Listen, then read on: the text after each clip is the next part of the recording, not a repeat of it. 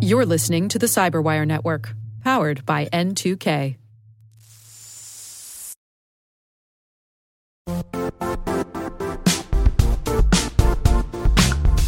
The IT world used to be simpler. You only had to secure and manage environments that you controlled. Then came new technologies and new ways to work. Now, employees, apps, and networks are everywhere. This means poor visibility, security gaps, and added risk. That's why Cloudflare created the first-ever connectivity cloud. Visit cloudflare.com to protect your business everywhere you do business.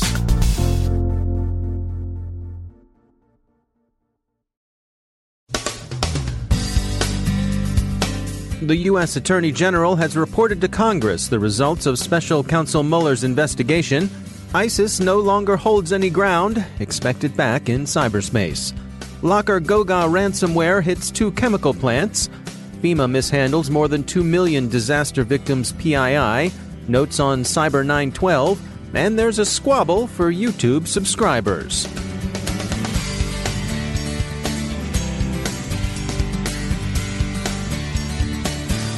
From the CyberWire studios at Data Tribe, I'm Dave Bittner with your CyberWire summary for Monday, March 25, 2019. Special Counsel Robert Mueller closed his probe of Russian election meddling with a report to the U.S. Attorney General Friday. Sunday afternoon, Reuters tweeted that Attorney General Barr informed Congress that the investigation found no knowing collusion between the Trump campaign and Russian actors. The Attorney General's letter to the Senate and House Judiciary Committees summarized the investigation into Russian influence operations. Those operations followed 2 broad directions of attack: trolling from Russia's Internet Research Agency and attacks on Democratic Party networks. In these matters, the special counsel found that neither, quote, the Trump campaign or anyone associated with it conspired or coordinated with Russia in its efforts to influence the 2016 U.S. presidential election, end quote. Special counsel Mueller declined to make a recommendation on obstruction of justice, where the evidence is complicated and indistinct, and the Attorney General sees nothing to warrant charges. As the letter continues, quote, after reviewing the special counsel's final report on these issues, consulting with department officials, including the Office of Legal Counsel, and applying the principles of federal prosecution that guide our charging decisions, Deputy Attorney General Rod Rosenstein and I have concluded that the evidence developed during the special counsel's investigation is not sufficient to establish that the president committed an obstruction of justice offense. Our determination was made without regard to, and is not based on, the constitutional considerations that surround the indictment and criminal prosecution of a sitting president, end quote. The special counsel will not recommend any further indictments. The full text of the Mueller report is expected to be released after the Justice Department reviews it to redact any information the Federal Rule of Criminal Procedure precludes the department from disclosing. ISIS and its caliphate now officially controls no territory, having been ejected from its last enclaves in Syria. Its leader, Abu Bakr al-Baghdadi, remains at large, or at least unaccounted for. So does much of the terrorist group's money. Its adherents intend to continue jihad through the Dar al-Harb, which is where most of you listeners reside. ISIS has shown small capability to conduct cyber attacks properly considered, but it has been and can be expected to remain active online with inspiration and recruitment. Kaspersky Lab reports that Asus laptops were infected with malware via the company's automatic updating system. Kaspersky calls the campaign Operation Shadowhammer. There's no attribution yet, and Asus hasn't commented publicly, but Kaspersky says they've notified the Taiwan-based manufacturer and that Asus is working on the problem. Operation Shadowhammer appears to have been conducted between June and November of last year and may have affected 51,000 users. The Locker Goga ransomware that afflicted Norsk Hydro has hit 2 U.S. chemical companies, Hexion and Momentive. This brings to 4 the number of known victims of Locker Goga. The first was Altran, the French engineering consultancy hit in January, and the second was Norsk Hydro, best known for aluminum production, which sustained a Locker Goga infection earlier this month. Norsk Hydro has largely completed its recovery, and both Hexion and Momentive have theirs underway. On Friday, the U.S. Federal Emergency Management Agency, FEMA, acknowledged improperly disclosing disaster victims' personally identifiable information to an unauthorized third party. The people affected were victims of 2017's California wildfires and of Hurricanes Harvey, Irma, and Maria. Some 2.3 million people's data were exposed in what the Washington Post calls the biggest data breach to occur under the current administration. It's not clear whether any crimes have been committed on the basis of the lost data, but if nothing else, the incident will test the government's express determination to hold officials responsible for mishandling data. FEMA has declined to name the contractor with whom it overshared. The PCI Software Security Council recently published a new software security framework, including the PCI Secure Software Standard and the PCI Secure Software Lifecycle. Rohit Sethi is Chief Operating Officer at Security Compass, and he shares his thoughts on what it all means. It is much more in-depth on the requirements for people producing software to make sure that software is secure. Now, at this point, it's just the standards.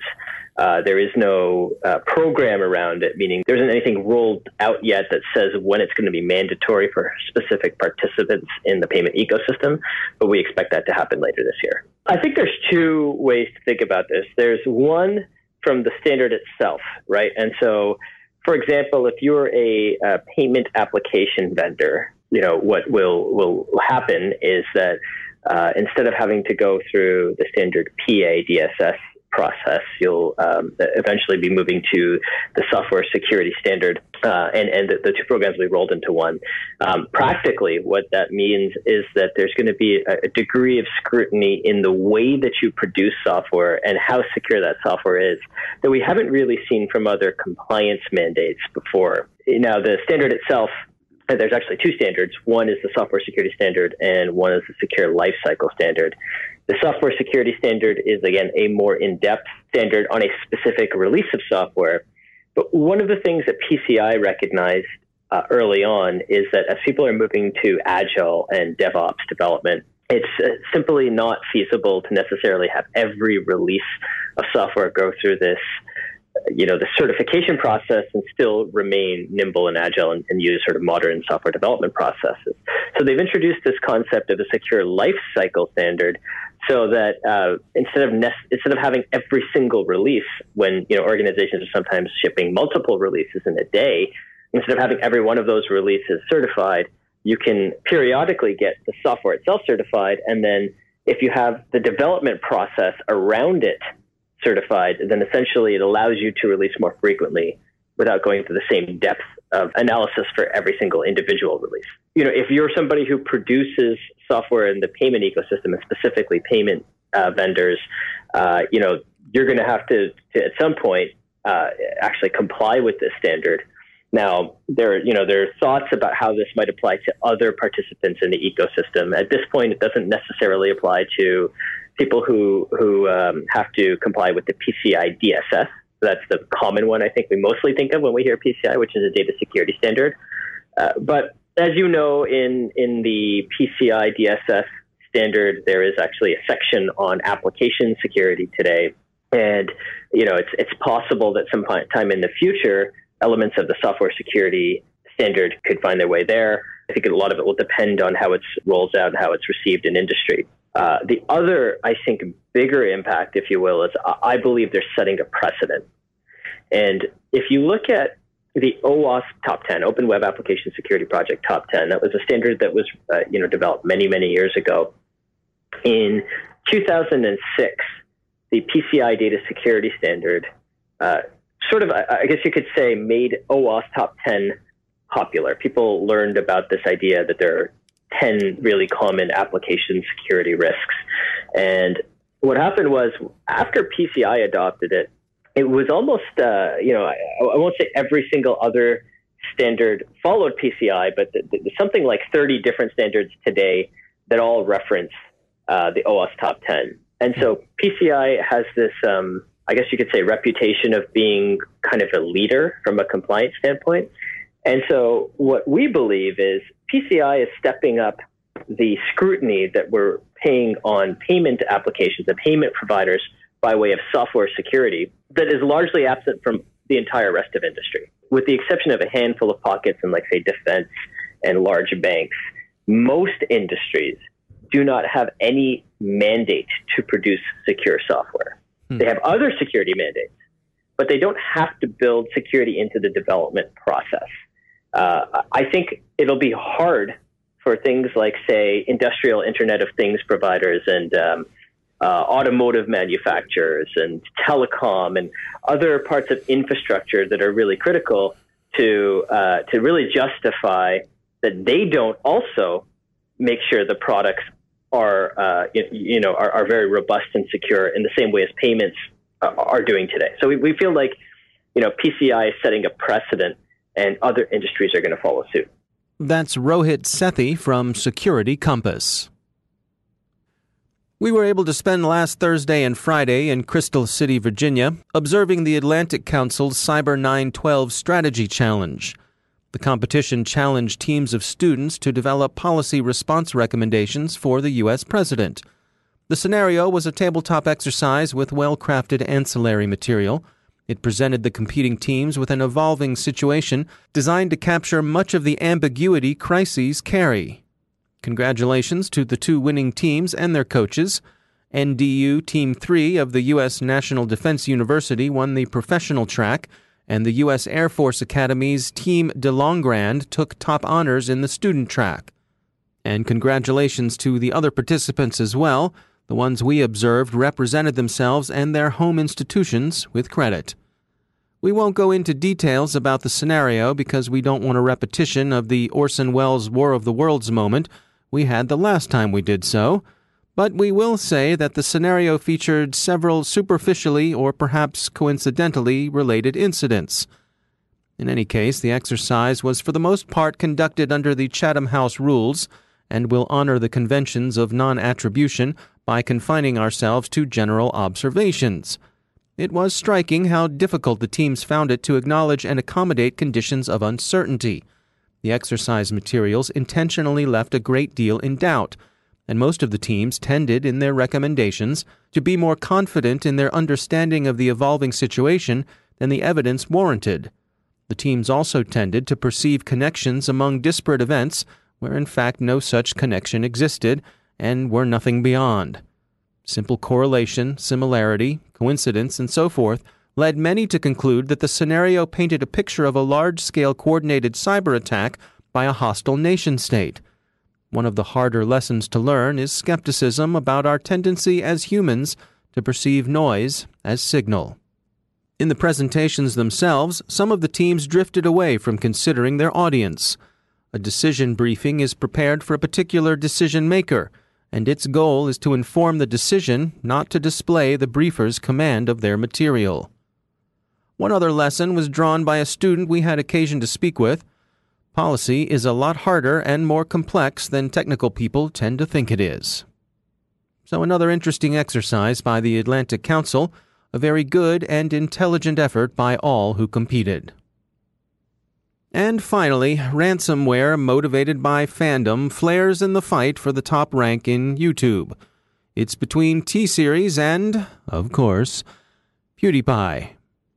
Mr. Pie's adherents have been distributing PewDiePie ransomware, regarded as a poor copy of ShellLocker, and more recently and dangerously PewCrypt, both with a view to forcing victims to subscribe to Mr. Pie's channel.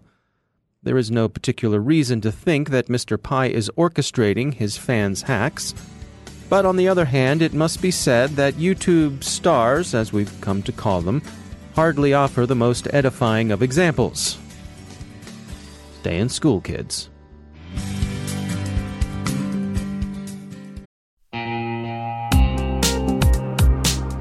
Managing the requirements for modern security programs is increasingly challenging and time-consuming.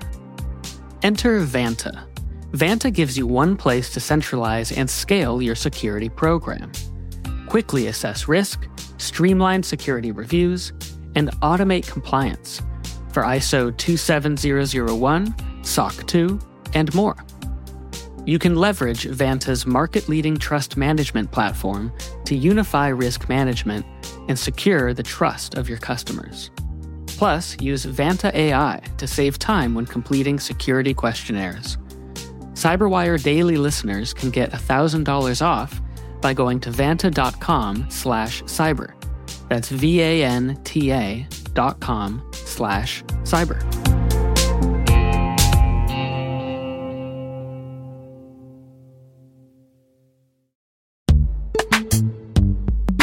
In the dynamic world of enterprise security, identity architects and IT leaders face a major challenge.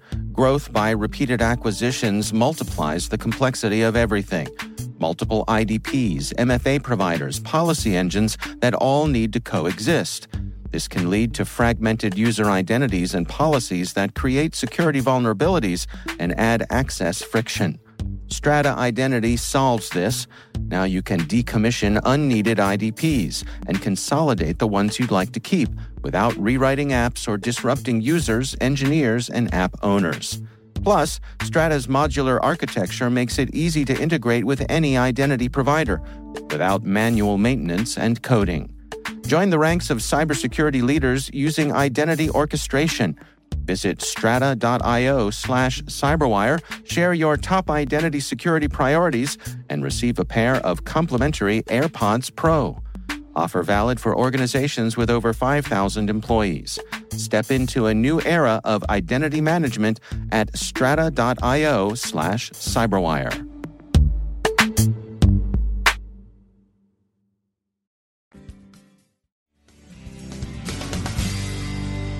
And joining me once again is Robert M. Lee. He is the CEO at Dragos. Rob, it's always great to have you back. You all at Dragos recently made an announcement, a purchase that's going to benefit a lot of people. What's going on here? Yeah, absolutely. So our company is a technology company in the ICS or industrial security space. There's a lot of people that want to get started in ICS security, but it may not be really obtainable. There are a lot of companies that want to dip their toe into doing something, but it's very difficult, I think, to go from we're not doing anything today to, hey, we're rolling out an industrial security program. And one of the early companies in this space was a company called Next Defense. So they had a technology that used to be called Sophia and then got rebranded as Integrity. It was a continuous monitoring for the purpose of asset identification tool. One of the actual first passive asset identification tools in the industrial security community came out of Idaho National Labs. And then, of course, Next Defense built a company around it. So we announced that we purchased Next Defense, and so we got access to their product and all. We bought out the company.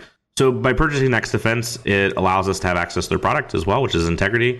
And then a legacy product that we actually had, which was an assessment tool called CyberLens, and had been used in the community for a long time. So we've taken CyberLens, the assessment tool, and Integrity, which is more of a fully professional, continuous monitoring kind of asset identification tool, and we're just making it free to the community. Essentially, if you're in the community, you're welcome to download them for free. They're really meant to help people get a handle on asset identification, or at least a starting place. It's not a full feature asset identification tool. Obviously, we're a company. It's hey, if you really want a professional tool that's going to help you do this long term, as well as threat detection and response and everything else, sure, go buy our product. But hey, for the rest of the community, as a starting place, especially for the smaller players, just here's a tool to go get started. I think something that we can all agree on is the industrial community is special, and we all care that we keep the lights on and the water going and similar. So one of the cool things about running a company is trying to think about ways to give back to the community. So here the community goes, have the tools, have fun. If you need more, obviously come contact us, but it's mainly we hope this helps the community some. All right. Well, Robert M. Lee, thanks for joining us.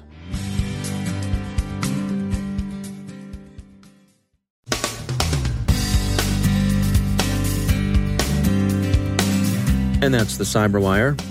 For links to all of today's stories, check out our daily briefing at thecyberwire.com. And for professionals and cybersecurity leaders who want to stay abreast of this rapidly evolving field, sign up for CyberWire Pro. It'll save you time and keep you informed. Listen for us on your Alexa smart speaker, too. The Cyberwire podcast is proudly produced in Maryland out of the startup studios of Data Tribe, where they're co-building the next generation of cybersecurity teams and technologies.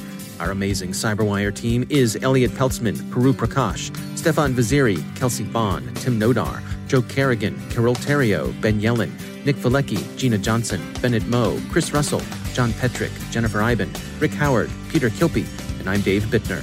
Thanks for listening. We'll see you back here tomorrow.